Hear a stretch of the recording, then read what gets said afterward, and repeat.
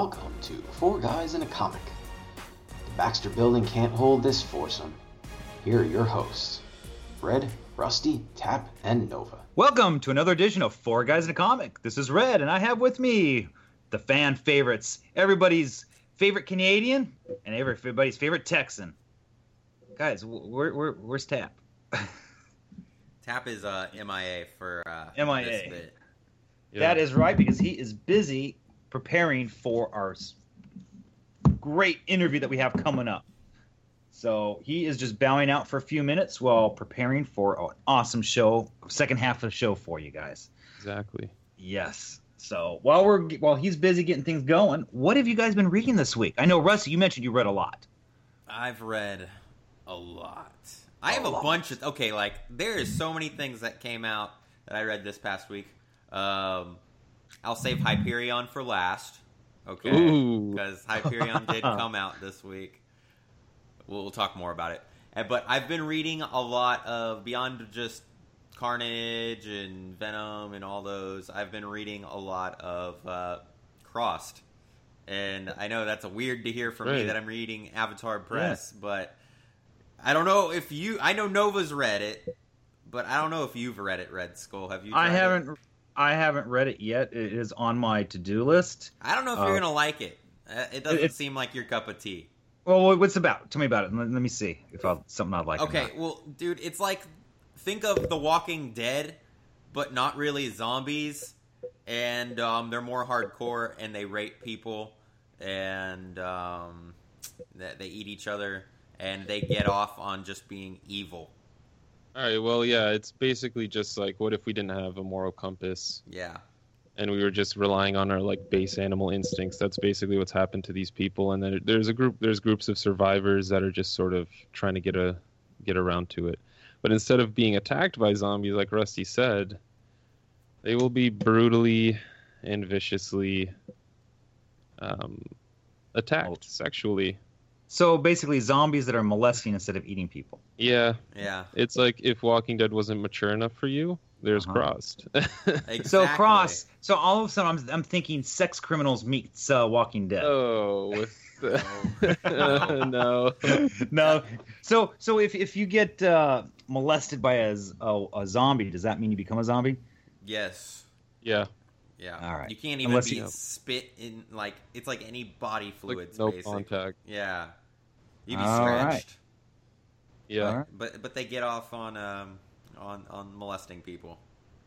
Interesting. I'm telling you, man, it reminds me, when I first started reading it, even the art for a bit at first, I was like, this is like The Walking Dead. And then all of a sudden, you see your first zombie attack, or not even zombie, crossed attack or whatever, and you're like, oh my gosh, okay, what the hell is happening, right? Is he doing that really? And it's just like, okay, that's happening. Yeah, it's almost hard to talk about without going and making the whole show explicit. I mean, really. Yeah. Like, there's a bunch of things I could bring up in it, but I mean, I really don't feel it's super appropriate if we talk about it.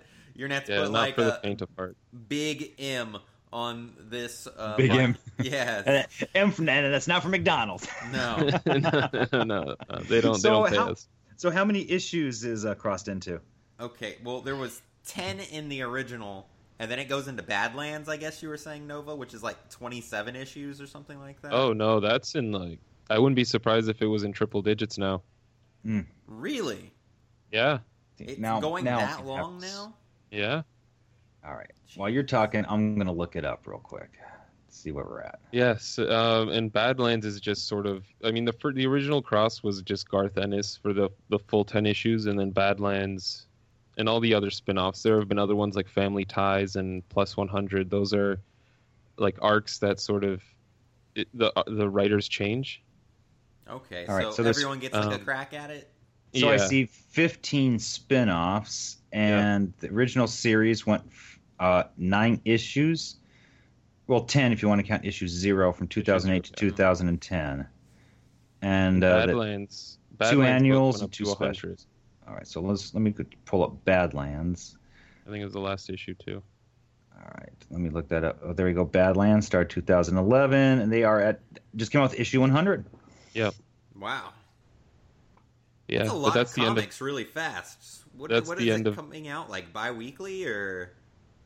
Some of them came. Let's see. April had 3 issues.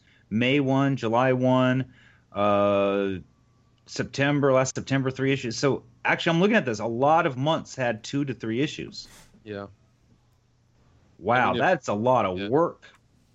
Yeah, I guess it depends too if there's like artists switching around and stuff like that. That's what I'm looking at. Yeah. So, and this is black and white, or is it inked? It's inked. It's colored, inked, Yeah, everything. colored, It's inked. Wow, yeah. that's impressive for it to be inked in 3 issues a month. Yep. I'm looking at it, and it keeps repeating. Fernando Hines is the Oh. penciler and inker for just All pretty right, much well. every issue.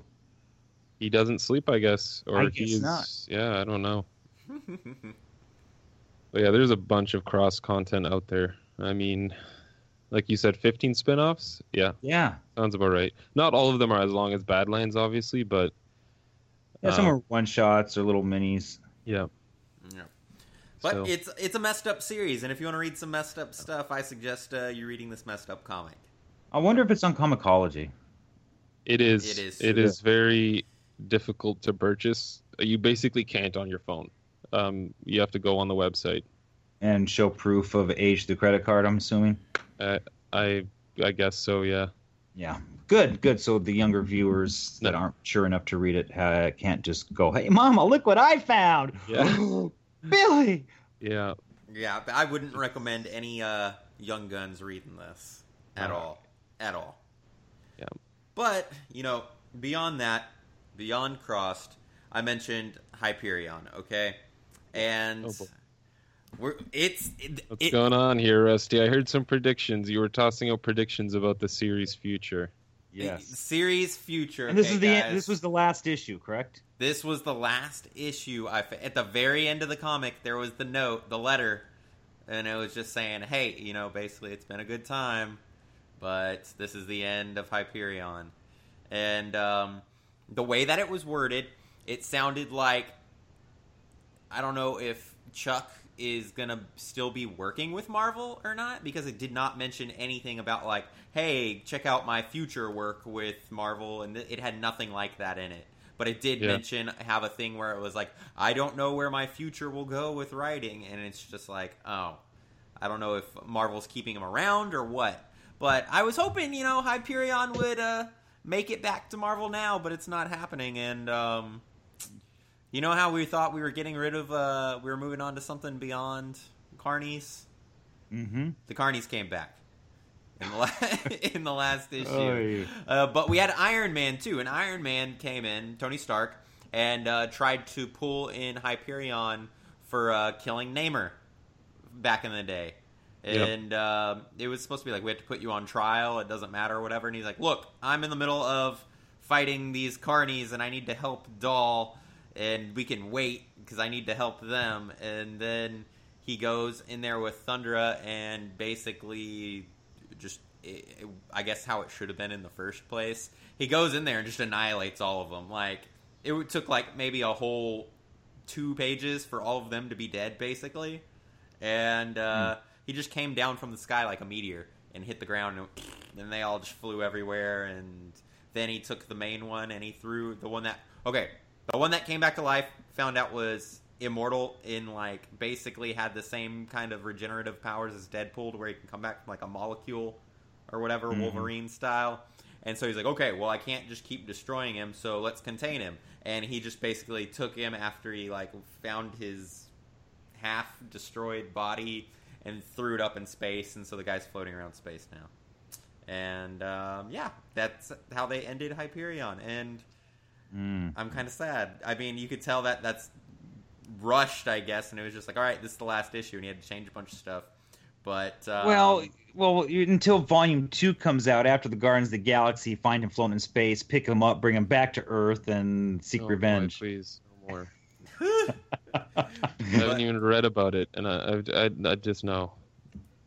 I wouldn't mind a Hyperion series could be good. It's just the Carney aspect. I guess, yeah, some parts of it just didn't sit well, I guess. Sorry, Rusty. Yep. You can follow Hyperion still, though, as even though this was his last issue ending here, he did pop up in the newest issue of Thunderbolts, which came out. Uh-huh. And, it's basically Squadron Supreme versus the Thunderbolts right now. And Kobik is there to help equal out Hyperion to them. And it was actually a pretty good issue. Lots of cool stuff happened. We got to see Kobik, I guess, she's kind of settling into place. And it kind of feels like she might be a permanent fixture in the Marvel Universe to come. And it seems like a cool new character. But Thunderbolt's spot on. Hyperion, sad day. That's all I got to say for this week. I know my Hyperion one wasn't as exciting as usual, but... So, Rusty, how many issues of Hyperion was there total? 6. So now we just need a nice little YouTube video from you to sell Hyperion. Yeah, right? Bring him back. We need change.org petition. Bring Oh, him boy. back. Rusty, we start an online petition. Save the carnies.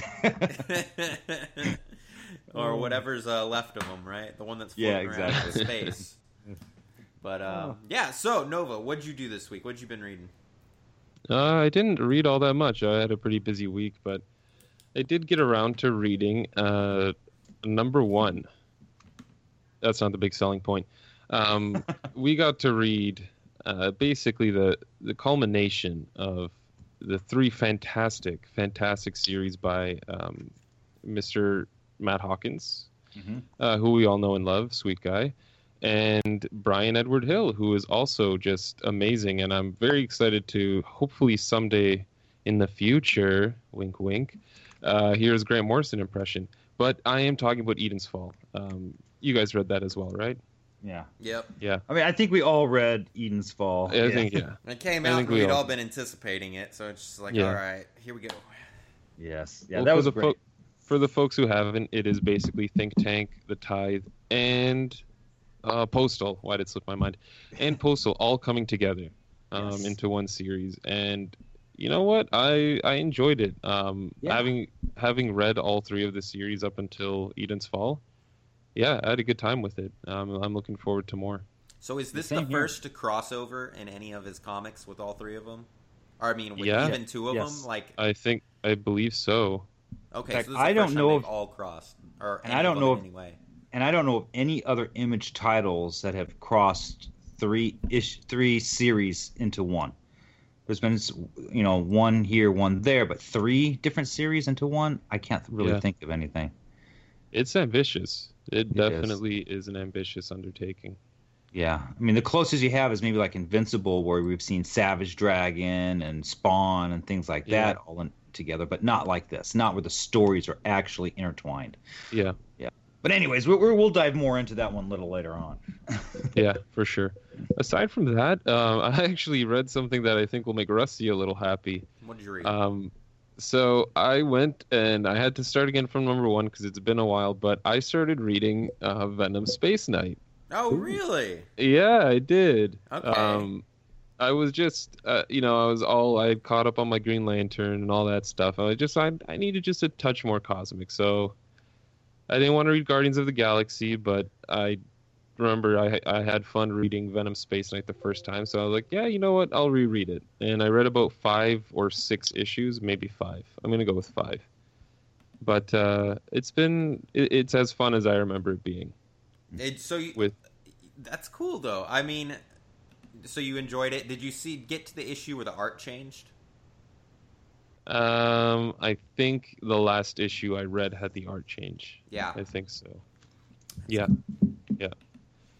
I like, I still really like that robot. I forget what it's just like a number. That's his name. Right? It's like 823 or something. The loathsome robot. Though I do enjoy, I do enjoy him and Flash whenever they talk.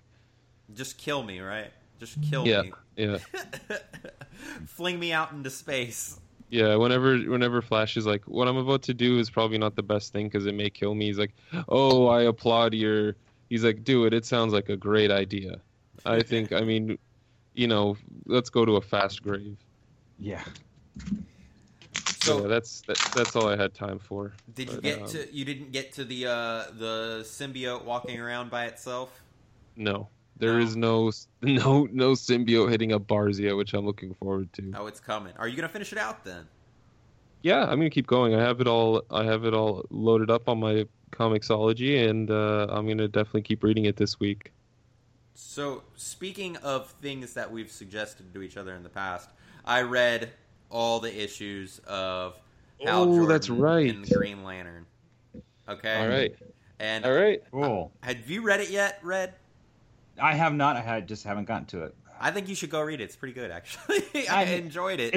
It's on a list. It's on the same list. Yeah, but no, I mean, I was a little confused at some parts, and I'm not super familiar with Sinestro, and so he still looked cool in it, and I guess he has his own Sinestro world.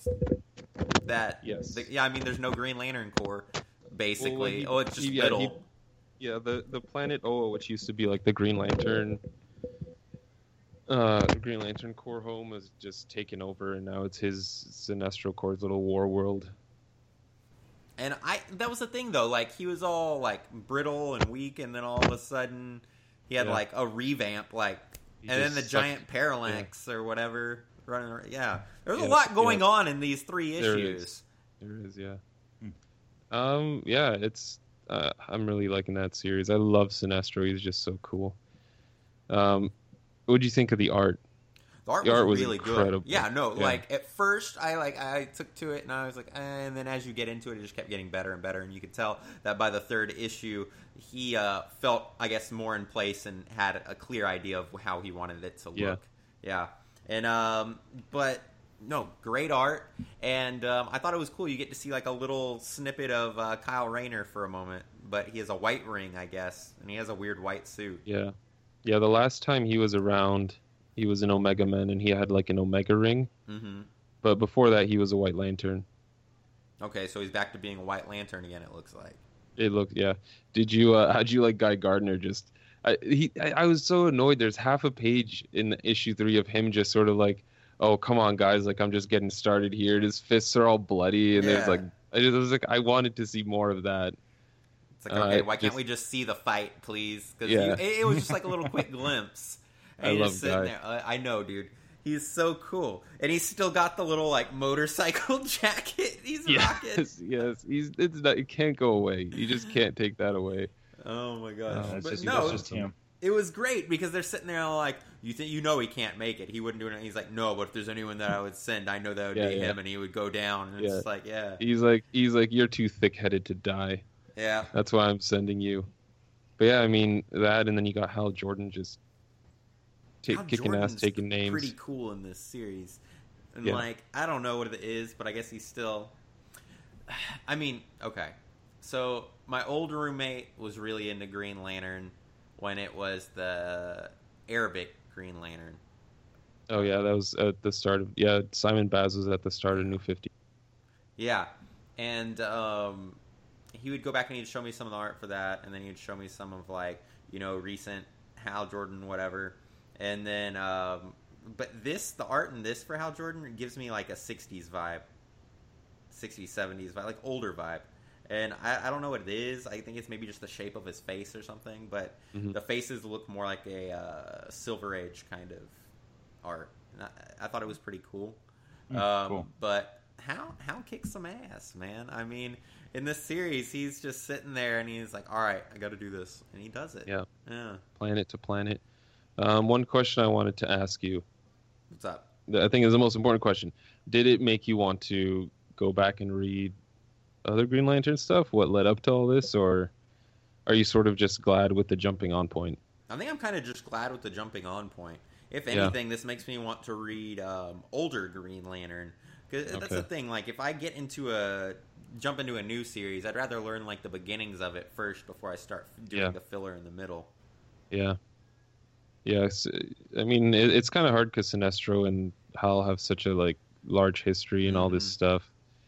Yeah, I can see that. But I mean, I'm glad you're able to at least get through the 3 issues and keep up. Well, this is the thing. I will say this. I became more curious about the color of rings and stuff after this, because they kind of mentioned it here and there about, like, ones being lost and whatever. And, like, how someone couldn't forge a new one, and he forged his own and said it couldn't be done. But Nova, I have a feeling we're going to be seeing a Volume 2 of Rusty Quest coming soon. Ooh. In Search of the Rings. Well, that's the thing. Like, I was kind of curious into that I actually started looking up the first appearance of each ring. And I knew you would. I knew you would. Because I got curious about it. I didn't realize that most of these ring colors came out in, like, 2011, 2012. Jeff Johns basically made them all. I was going to say, he, like, started just going, like, every few months making another color. Yeah. That is, like... Oh, it's such a good... It's just great comic reading. It's, what, 9 colors, if memory serves? Maybe. It's quite a bit. 9. Yeah, I think it's 9. If you include black and white, it's probably around 9. Yeah.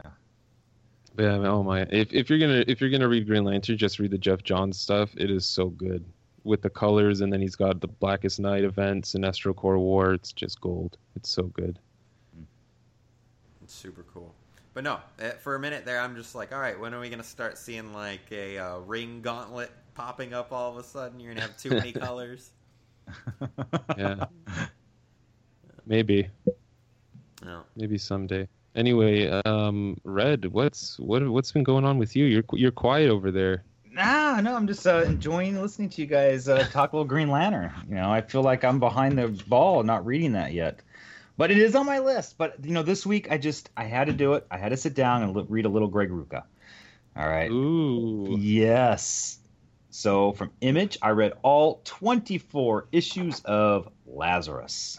My man. Yes. Oh, I can't wait for more. 24 issues was not so enough. Good, right? Oh, my God.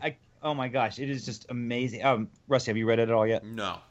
All right. Oh, my God. It's so no one talks about it either. I like know. whenever we talk in our chat, it's like, okay, Saga, sure, you got all these titles, but you mentioned Lazarus, and it's like dead silence. Yeah. I'm like, what do you guys? How are you not I know. reading this? It's so good. And it's gold. And what kills me is almost all 24 issues I picked out of the dollar bin. Oh my God. And it's like, are you kidding me? This tells me that people aren't reading this gold. This is just amazing. So good. To me, like I said, I'm planning on doing a YouTube video on this for 4 guys.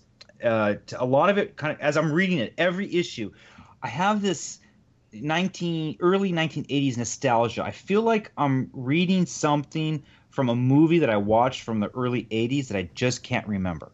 It's the best way to explain it because it has an early 80s cinematic feel to it, in my opinion. And all these little things that come up is like, I remember something like that, but where was it? And each issue, you keep getting that again and again, I can't even get my speak fast enough. I mean, no, you just want to keep reading more. So for those that haven't read it, pick it up because a little synopsis on it is basically that there's 16 families. We're looking at the U.S. in the future. A lot has been destroyed through an earthquake, and there's 16 families that basically divided up the states. And each have a ruling family. And within that family, there's levels of hierarchy that you have to get promoted into. And each family has a Lazarus, which basically is a genetically altered lethal assassin / agent / soldier. And here we have, for this family, the Carlisle family, a gal Forever. That's her name, Forever. Oh, I love her. She's I know such a good character. she is, and you can just see her on the silver screen. I'm telling you, and you fall in love with her immediately. And every issue, you're just like, oh wow, you know. So there's always great cliffhangers, and just the whole arcs, everything about it is wonderful. You just cannot wait to read the next issue, and it's amazing. And I can't believe, like I said, I found this in dollar bins. And for those of you that love Image, you love reading comics, you gotta read it. Yeah. I just can't hype enough about it. It's just You might have won me over with the 80s movie nostalgia talk.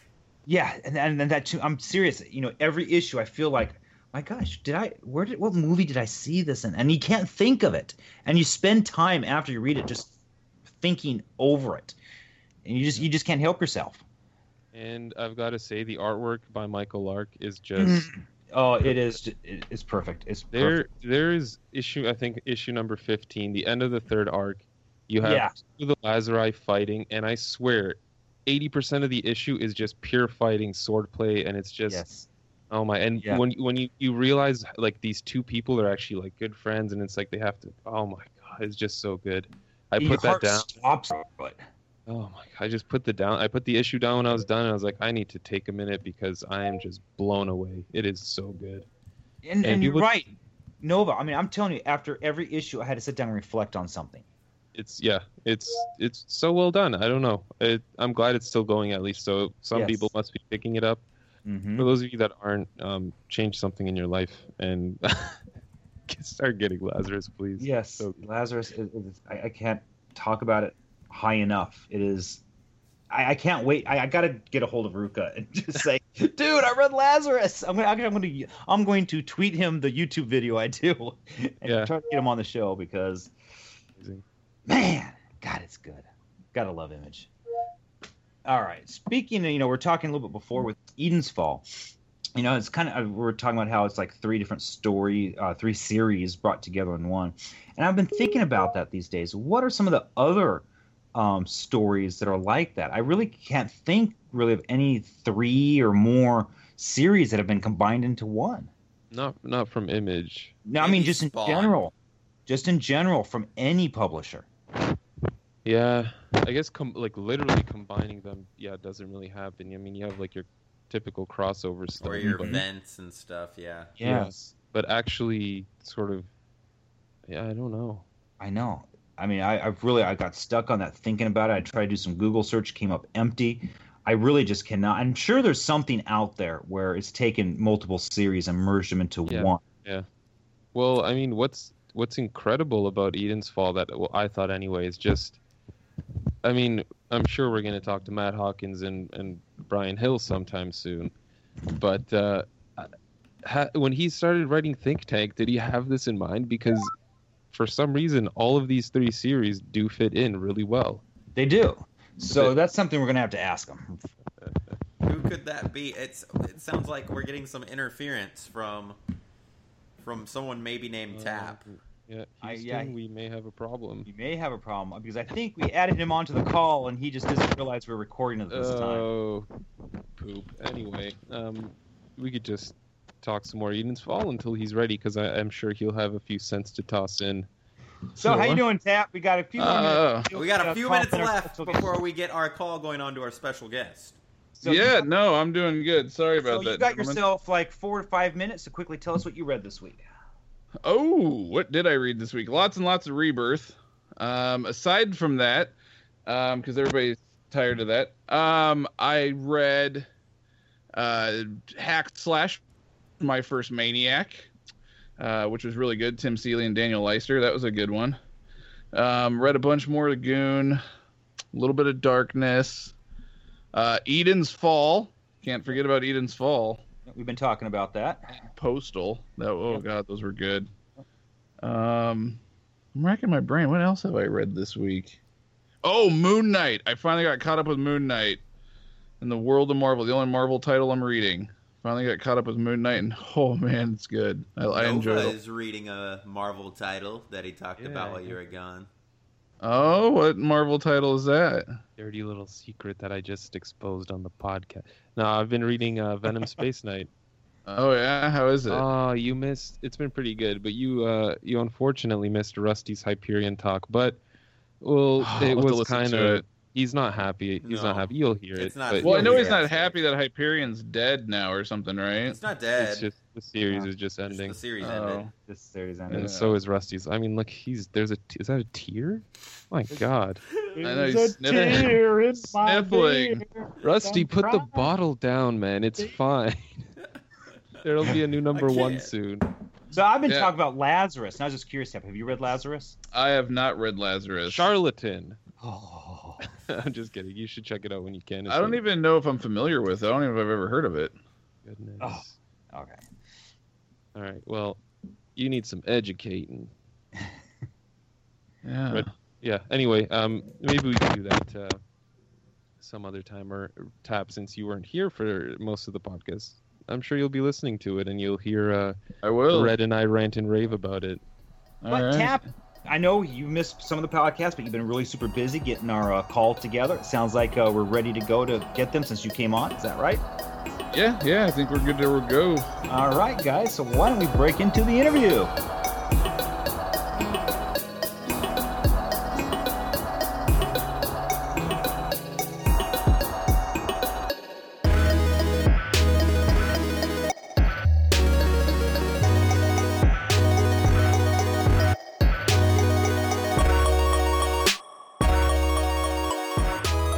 Secret society called the Order of Romulus that is controlling the world and making it pretty bad. And an assassin that was raised by them and trained by them has to turn against them when she has a crisis of conscience. And so the book follows her kind of one-woman army, war against the secret society so she can set us all free. And crazy things happen. The Illuminati comes in there. There's some psychic powers at play. You should just go get it. It's awesome. So Cool. Image has been great. Like, working with them, Sasha over there who does design, she did a fantastic job with Image Plus. Nelson and I were elated about that. Mm-hmm. And David Brothers has been great over there. It's a really great place to put out comics, and what they do seems to be cool for readers. So it's all good. Yeah. So it's Image is moving to Seattle, from what I understand now. Yeah. Yeah. So how's that going to change things for you? Is it going to change anything at all for you? All right, hey, Matt, are we recording, right? Right, Matt? Yeah, we're good. Okay, cool. I'm sorry. Not really. I mean, whether you're a screenwriter or you're writing comics or novels, what have you, you do most of your business via email anyway. Yeah. So where they're located, that won't affect most people. I tell you what, it affects people that move. So I imagine people have to raise up stakes and find apartments and that kind. But as far as the protocol goes, Image is so good with dealing with creators that are all over the place, so proximity shouldn't affect them at all. So That's do you cool. know, was there a major reason why they moved to Seattle, or was it just because? Honestly, I don't know. I mean, I knew about it when I saw the press release online, and I hadn't heard any whisperings or misgivings or anything, so I'm not quite sure what precipitated the move, but everyone seemed happy, so I'm sure it's just it just makes more sense in some way. As you're creating these books and working with them, you're not always privy to the ins and outs of what's going on the corporate end. But everyone I've ever talked to or worked with over there, from entry level all the way up to Eric himself, they've all been awesome people, wonderfully dedicated and passionate about the work that they do. Mm-hmm. So they're actually moving to Portland, Oregon, not Seattle. Portland. Oh, is it Portland? Portland, That's right. okay. Portland, that's right. Portland, Yeah. Okay. Oregon. See, my guess is probably more of a real estate thing. Is before they're in San Francisco? Berkeley. Right. I mean, San Francisco's real estate is insane. It It's is. crazy. It is. And I'm sure Eric will miss a few of the bars that are out there, but I'm just kidding, Eric. But it's probably going to be a lot cheaper for them in Portland. Yeah. I was gonna say that too, especially because Portland's a really booming city now, and I mean a lot of people are moving there, and I kind of feel like Portland's gonna end up being the new San Francisco Yeah, eventually. Portland's anyway. getting expensive too. Yeah. Portland's not know- cheap. I used to live there. It's not cheap. Yeah, I know a few folks had to move out of Portland because they just couldn't really make it work, or they were making it work, but You had they to live could- out in the suburbs. Yeah, they had to. They were like, I could do this anywhere else, and it would be better for me. So they had to move out. So I hear it's getting more San Francisco by the day. But very cool. Apparently, San Francisco was the wrong answer. I heard the beep. It was like beep beep. Yeah, But sorry, contestant. The right answer was London. Ding, ding, ding, ding, exactly. There Ding, you go. ding, ding, ding. Same thing. Come on down. All right, so who wants to do the intro? We can just jump right in and start discussing Eden's Fall, and then end it with Romulus, and go from there. Intro? I thought we've already started. We did already I start, didn't know but if you we guys want to do forgot an an official intro. intro. Oh, okay. For all It's people okay. I out can there. still cut it. I can still cut it in, so Yeah, that's it'll kinda work. what I Oh, was well, what thinking. for? Hey, all of you, we're listening to Four Guys in a Comic. Okay, and continuing on. We're with Right. Brian Hill. We were Hi, guys. sadly Matt Hawkins wasn't here, but we got Brian Hill, and Brian Hill's a great guy, and we're happy to have you here. Yes. Oh, well, great. Appreciate that, guys. Thank and you. you're working on something recently. What was that? Eden's Fall? Eden's Fall. Yes. Now, I gotta ask, what... Okay, so Eden's Fall is the characters of Postal, The Tithe, and Think Tank kind of coming together and Eden. So what was, like, the thought process, I guess, of combining these three stories together, creating one universe, so to speak? Well, I think, as Matt was working on The Tithe and Think Tank, he did sort of speak about these things happening in the same universe. Mm-hmm. And, as I was working on Postal, it just started to make sense. Like, Postal it could be part of it. It's part of this, but it's very different. So it might be interesting to see what happens when all these worlds kind of come together, mm-hmm. Because the thing is, with any sort of crossover book, something like that, if the two books you're crossing over are sort of the same thing, it doesn't have a great effect, right? Because you're still in the same mood and tone and all that. But taking the science of Think Tank and Lauren a little bit, and then taking the law enforcement angle on The Tithe and combining that with Postal, I just felt like, okay, that would be a cool thing. And then Matt had a story. He had I guess in Hollywood terms you'd call it a treatment. We don't really have a name for it in comics, but it was like, a treatment for a thing. Yeah. And he asked me what I thought about it, and I said, this was, it was cool. It was like, okay, yeah, I see how we can do this and do that, and then do all that, and then, to start scripting the thing out, and that's how it came to be. That's cool. So whenever Matt, I guess, approached you with the idea, what was your first thoughts on it? Well, honestly, I was a little concerned about being able to work on characters I had never written before that were characters he's created that he knew very well, right? Like, I'm it's kind of like a pressure, right? Experiential. Yeah, I gravitate towards characters that I feel like I can inhabit them and I understand what they're doing. Mm-hmm. And when I'm writing and I'm really in the flow, it doesn't feel like I'm writing. It feels like it's just sort of happening. Like they're just kind of talking in my head and I'm transcribing. It happens very, very fast. My biggest concern was being able to get that familiar with those characters in order to execute them, in order to get to the scripting. But the work that Matt had done was so specific about characterization that you could see it. It's almost like an actor kind of walking into a role a little bit when you're writing something that you didn't create. You have to kind of sink into it. It's almost like, how would you play Batman? How would you play James Bond? You have to have a kind of an idea of what it is, but then also an idea of what you could do with it.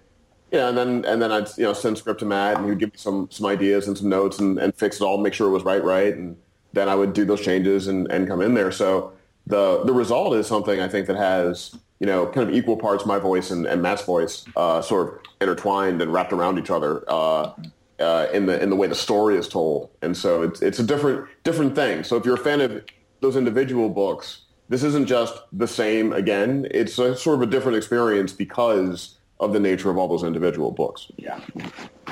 Now, I'm going to ask this right now. Okay. Was there a character like that whenever he presented you the idea that you were worried that you couldn't connect with and you didn't think that you would be able to write very well or portray? That's a good question. Honestly, that would be the characters in The Tithe. Okay. I'm a bit more anti-establishment than Matt is, I think, if you were going to paint us with broad brushes. Okay. So getting into the kind of good soldier mindset that those guys would have, being kind of Quantico guys and by-the-book guys, and investing that with something that felt real to me, that took a little bit, honestly. And what I had to do, I had a long conversation with Matt about James Miller, the FBI agent. Oh, for people listening, so Eden's Fall is essentially an undercover story about an FBI agent that has to go undercover into a town that's populated by criminals so he can get the criminal he's looking for. And it combines 3 different books, Think Tank, The Tithe, and Postal. I write Postal, and Matt writes Think Tank and The Tithe. And so Matt Hawkins and I worked together and co-wrote it. So I forgot what I was saying before I was explaining to listeners what I was talking about. About you and the members of The Tithe. Oh, yeah. So I had a long conversation with Matt about who the guy was. Like, I approach characters like real people. And before I create a character, I probably handwrite at least 15, 20 pages about their life, what they're into, what they're not into, just different moments and things. So you have an actual bio on all your characters. Yeah, but it's a very organic thing. It's not like something I format. It's just something I need to do so they can start breathing and talking, right? Like, when I'm writing, I know I'm working hard, but if it feels like effort, I know I'm not really in my zone, and usually that means I just don't know enough before I started typing. So with the conversation I had with Matt, I just asked him a bunch of questions, like what's his favorite color? What's his favorite TV show? Did he just tell you, I don't know, just pick one? No, he would, Matt's got a super active mind, right? Like Matt's a thinker's thinker. He's always thinking. He's so critical, and I mean in the good way, in the Socratic way that we say critical about his approach. That I think he enjoyed it. I think he enjoyed the I guess it would be green, or and he's from this place, and this is the kind of music he listens to. So I think he enjoyed just exploring those things in the moment himself. It's just a great exercise for me. Like I have to think about a character a lot and write about a character a lot before I execute a story. So that being said, one thing, because I'm a huge fan of Postal. Thank you very much. It's the one book, hands down, I get excited for every time I see it. Like I absolutely love that's Postal. really kind. Thank you very much. And so with reading it and stuff, and especially with the current arc that's going on, you have to go to some dark places to be able to write these characters, I would assume. So. Yeah. Especially with you saying, like, with the characters you create, you write out, kind of a bio and whatnot.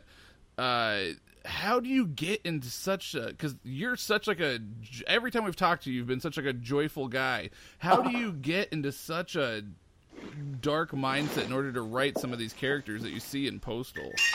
Oh, it's interesting. Well, I'd say, it's... The best part about being a writer is that you get to study anything. And you get to ask questions and meet people and have experiences that you can then instantly convert, into story stuff. So I'm always pursuing interesting experiences and interesting folks. And the other part of the discipline of writing, I guess, is you have to be able to find commonality kind of among anything, no matter how disparate it is, because you never want to be unable to articulate a character or a point of view because you might need it for your story, right? Mm-hmm. So you have to be both 100% Yoda and 100% Palpatine in order to, tell the story. So that's just where, with Postal, it was really important to me at the beginning of the whole process of writing Postal. And for listeners, Postal is the book I write. It's about a town full of criminals that are all sort of hiding out from the law. And it's run by this mayor who's sort of draconian, but she manages to keep everything in line. But in order to do that, she depends on her son, Mark, who's the mailman who has Asperger's.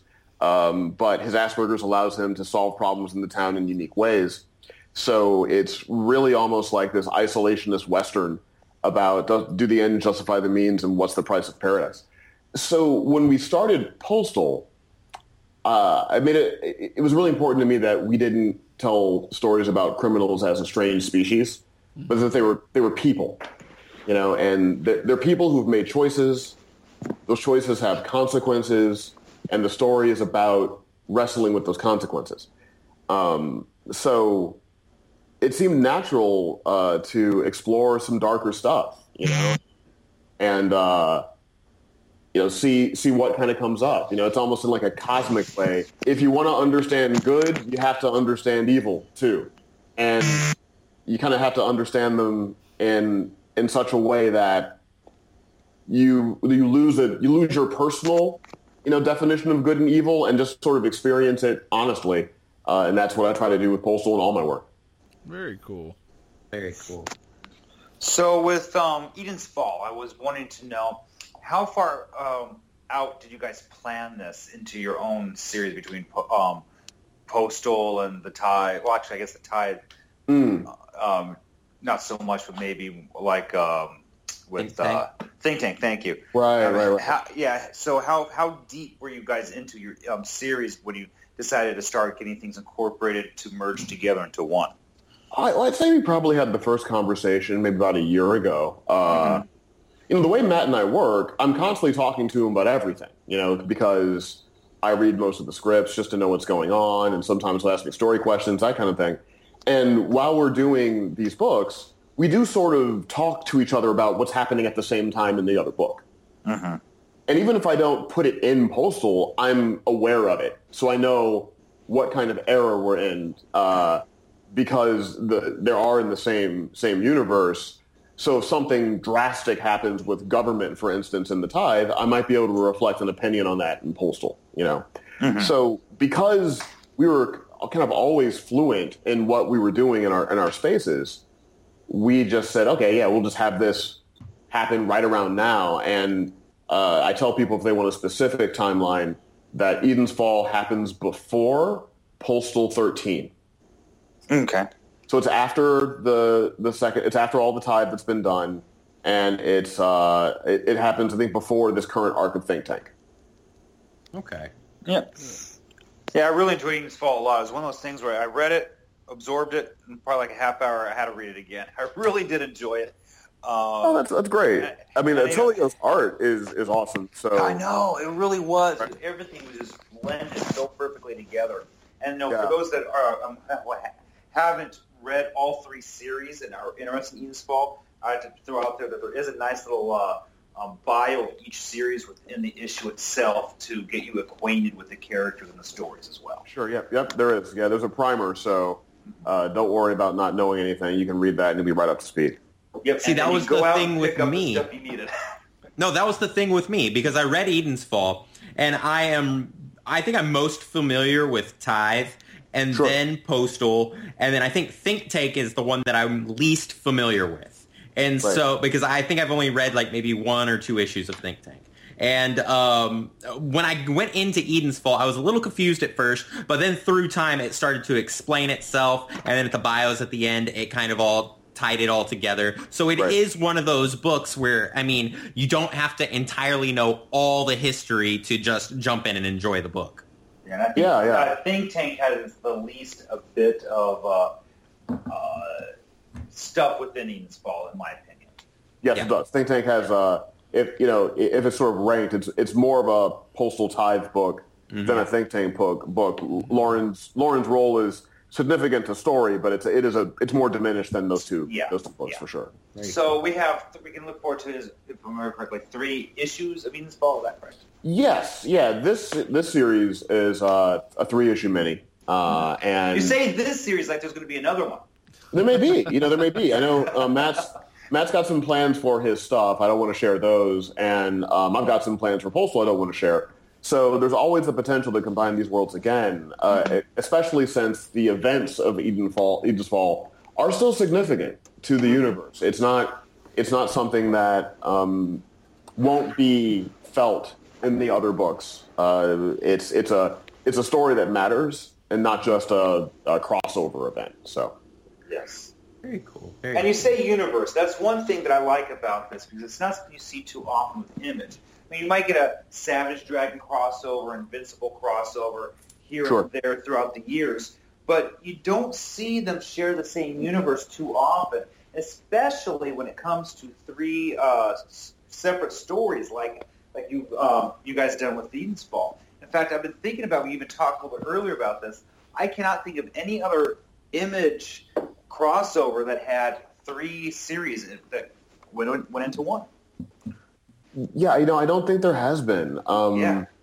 It's I always think about the universe of a story before I start one. It's just the way I work. So usually there's a lot of content that never even makes it to readers that will kind of live in my head until I feel like I know what I can do with it. And so as I worked on Postal, I built backstories for everybody, and those backstories have supporting characters that we'll never see because we don't see the past of everyone in the same way. But it's a bit like Lost, that book, because like Lost, you have these characters that are sort of on this island, and these characters have this backstory before they got there, and as a writer, you have to know all of it because the backstory informs how they act now, like how they behave now.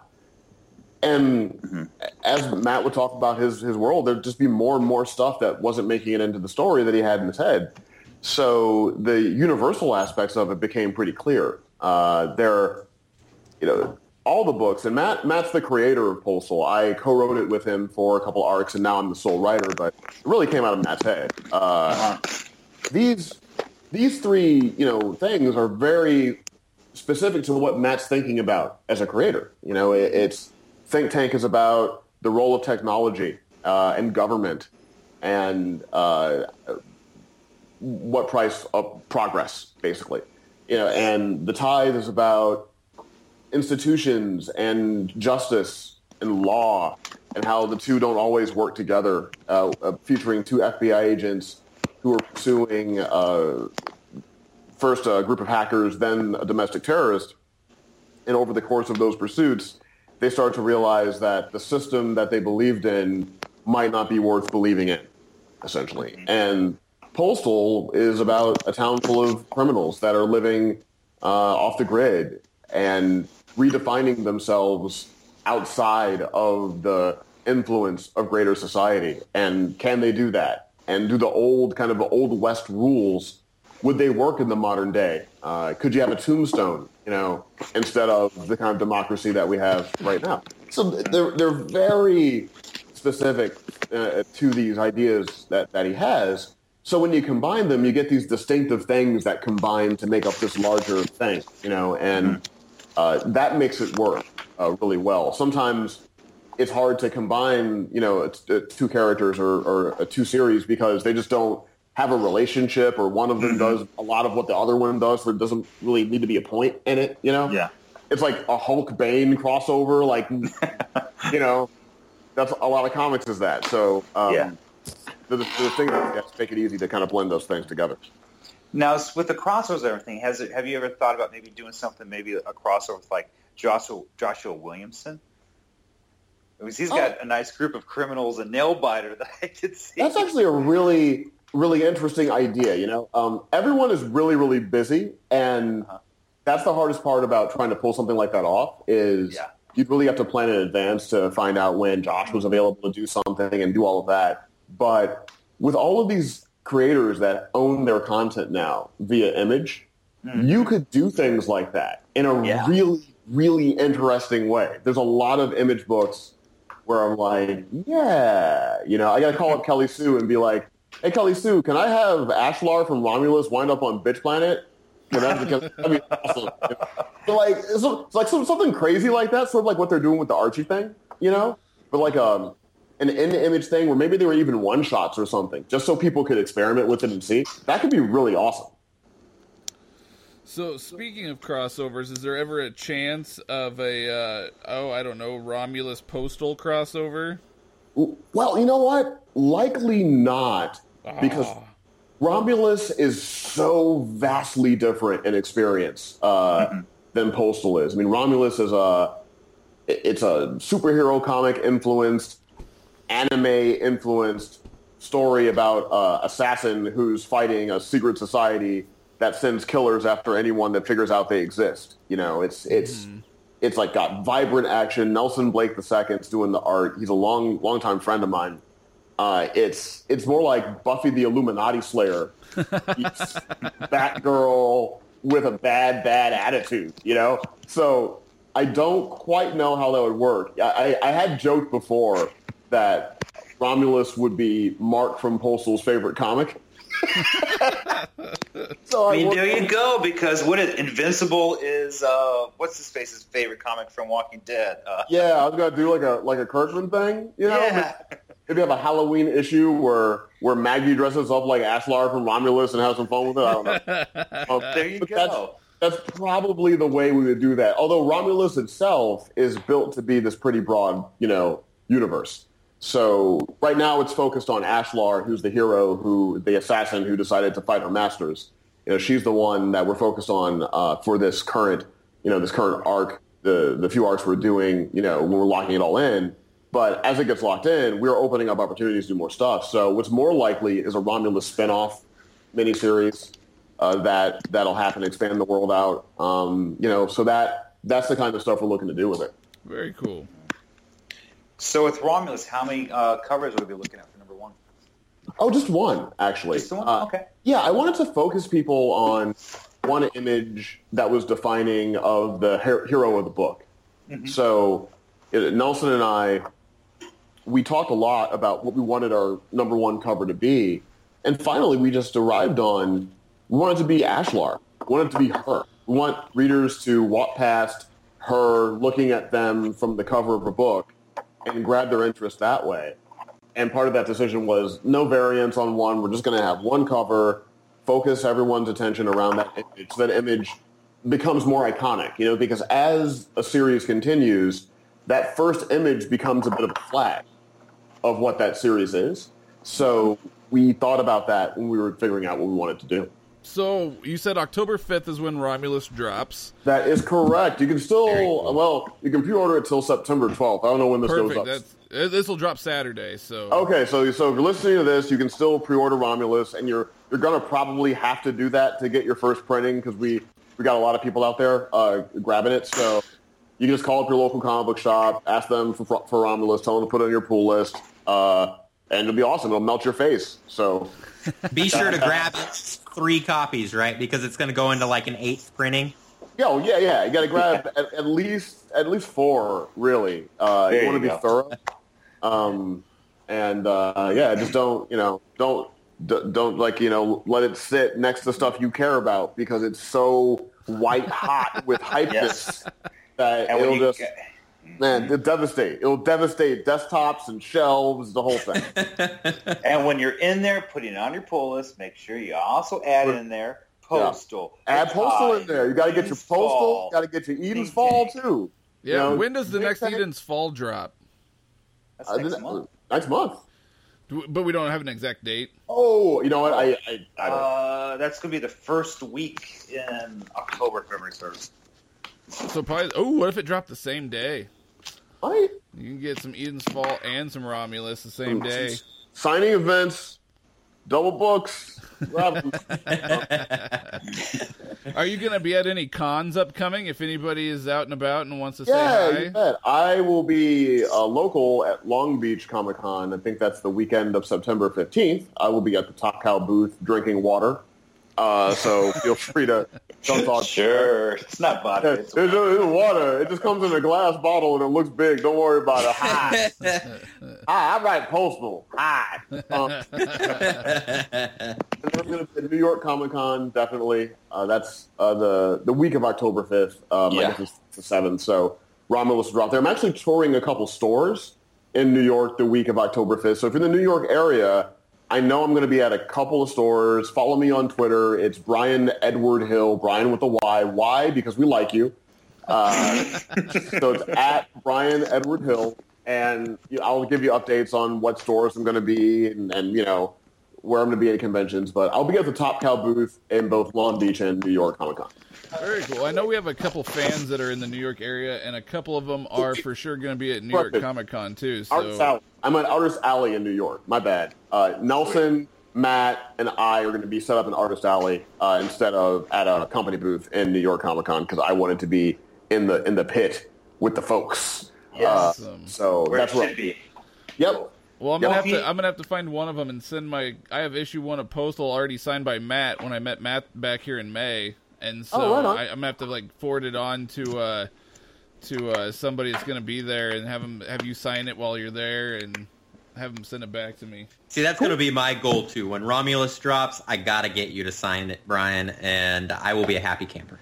Oh, absolutely. We just got to get one of our fans to get it for us at New York Comic Con, and then we see. That's the thing. I'm trying to get to New York Comic Con. I mean, I'm in Virginia. New York is right there. You're like right next door, man. I know. It's just a matter of me getting to the front door. You wouldn't have to have an extra ticket now, would you, Ryan?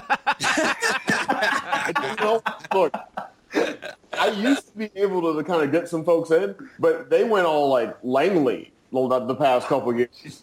Last time I was up there, it was like NASA. Like, wow. I'll tell you what, I'll put on a red vest and I'll be your valet, okay? No, you got to wear like black sunglasses and the earpiece. I got that. I got the fedora I could put on there. That's awesome. Yeah. Yeah, my security staff is a time traveler from 1945. It's a whole thing. I got to get through. No, he doesn't understand electronic keys. I told you, in 1945. Don't worry about it. Come on. What are you thinking? That's what I want to do. I just want to do a story about like a cantankerous time traveler that comes here and is just frustrated by technology. It's not even like he's not a badass. He's just like some guy. It's pretty great. Yeah, doesn't understand anything. That'd be awesome. Yeah. But yeah, hopefully I'll be able to make it out there. I am actually finagling my way into getting in. So I'm still working cool. at that. It's really my favorite show. New York is big enough to feel big, but also small enough where you still get to interact with people. Comic-Con has turned into such a carnival of Hollywood that it's very difficult to see everything, to even move around at that show because it's just gotten so big and there's so much attention, with all these super movies making billions of dollars. Mm-hmm. Well, end of April, if you're looking for some cons, I'm just going to throw it at Kansas City Planet Comic-Con, end of April. That's where Matt came this last year, and so I'm coming down. I'm from St. Louis. So, well then there you go. Yeah, you have to come down. Yeah, like I know all about it. I just with the way my schedule was going, by the time I started to be able, like time-wise, to go to shows, a lot of the shows were over. So to catch them next year, but that's cool. I'll have Romulus, and I'll have a couple more things. I'm doing Aphrodite 5 that's coming out next year, so there'll still be some new, fresh off the stove Brian Hill joints for the people in 2017, and we'll come down to Kansas City, man. We'll chop it up.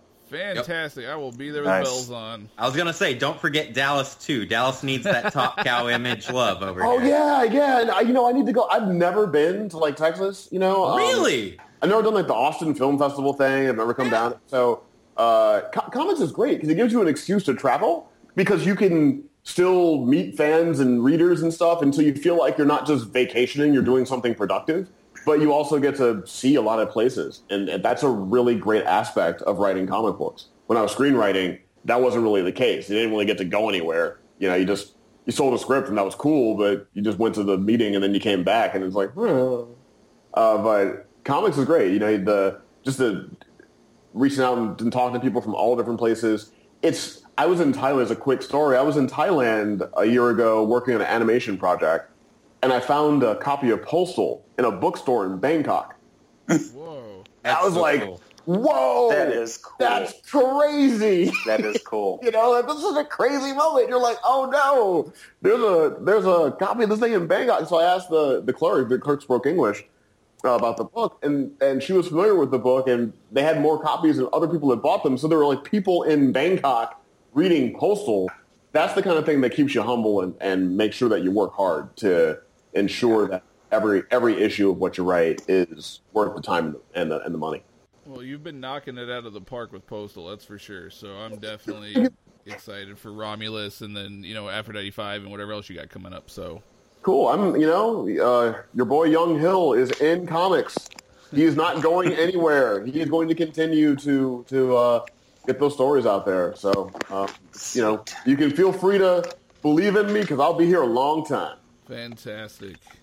Right on. Very cool. Very cool. Very cool. Yeah, that is one thing. I can't remember who it was off the top of the head, but I was talking to someone the other day, and I brought you up just because I was talking about how we were going to interview you. And they're like, oh, yeah, Brian Hill. And I was just like, you know who I'm talking about? And they're like, yeah, Postal. And I was just like, whoa, I did not know you were in the comic.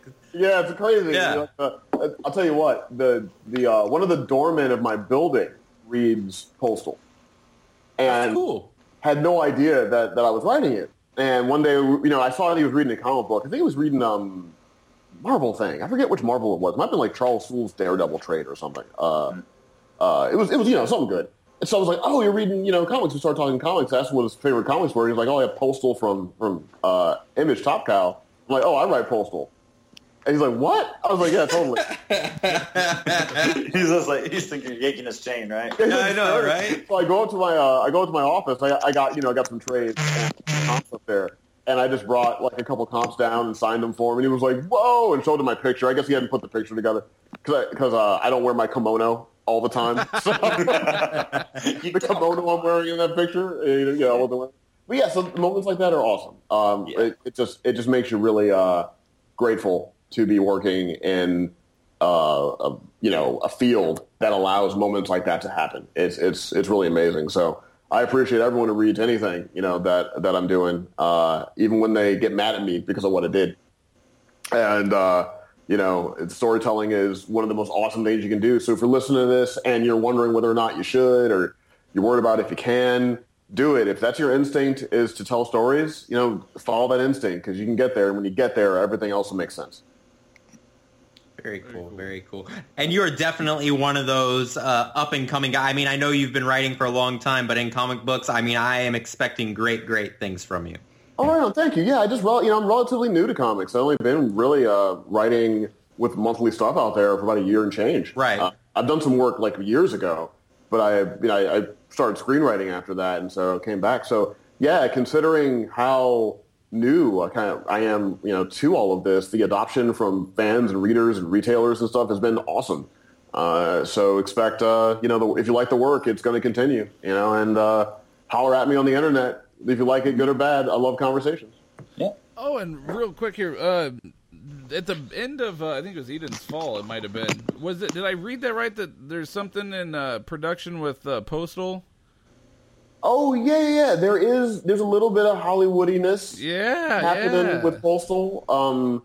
I can't really share details about it, but if everything goes right, you should be able to watch it, maybe every week, like things that are on, television or something. But I can't tell you what. Just saying, it might be something like that or something. Or something. Yeah, something like that. Can you say what station or whatever it could potentially wind up? That's like the last thing I can say.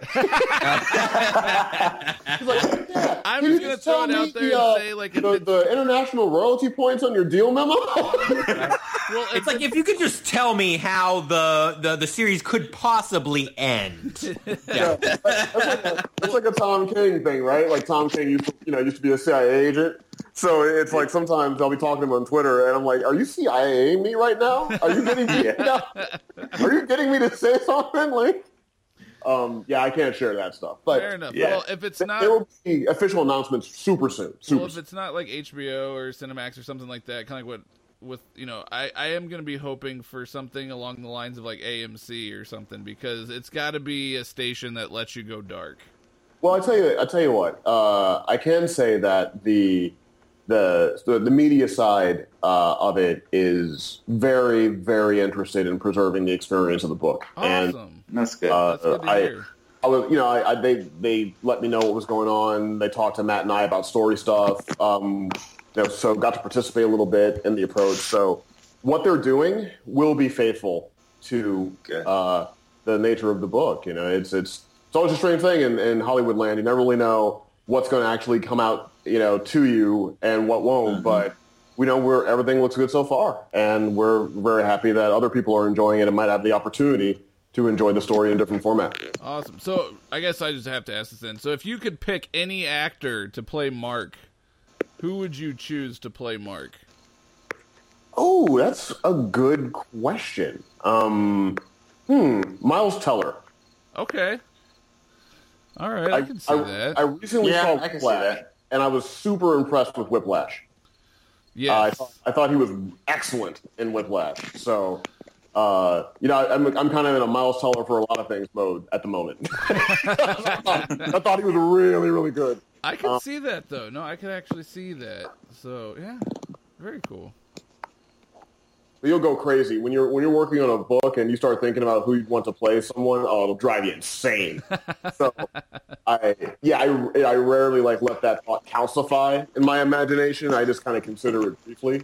The correct answer is always me. Or you, Miles Teller, or you, obviously. Yeah. I mean, that's good. And I really just threw Miles Teller out there so you knew that, you didn't think you just had it. You had to work for it a little bit. But, I'm not putting Miles in this. Sorry, Miles. This is not going to work out for you this time. But sorry, bud. Next time. Next time, man. He Next needs time. something to bounce back from, though, from Fantastic Four. So Yeah, come back thing for you, man. I got something for you. You have a sports car and like a samurai sword. It's gonna be awesome. Just hold on.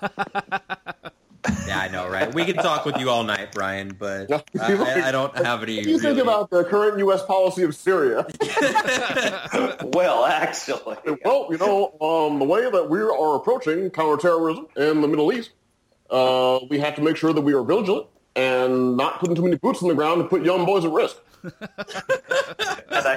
and I will have my advisors get with me in a month on how to approach that. Exactly. I'm going to answer that question right after I'm not president. Obama is totally in leave me alone mode. Yeah, he is, isn't he? Yeah. So let me just do my thing, enjoy the rest of this. It's hilarious. This is like a guy who's just like, nope, go away. Y'all deal with this. I'm done. He's like, go away. I got Spider-Man comics to read in my Oval Office. I mean, the presidency is a hard job because nearly everyone who serves 2 terms can't seem to run away from the White House fast enough, Mm-hmm. That's about it, too. It must really wear you down. Imagine.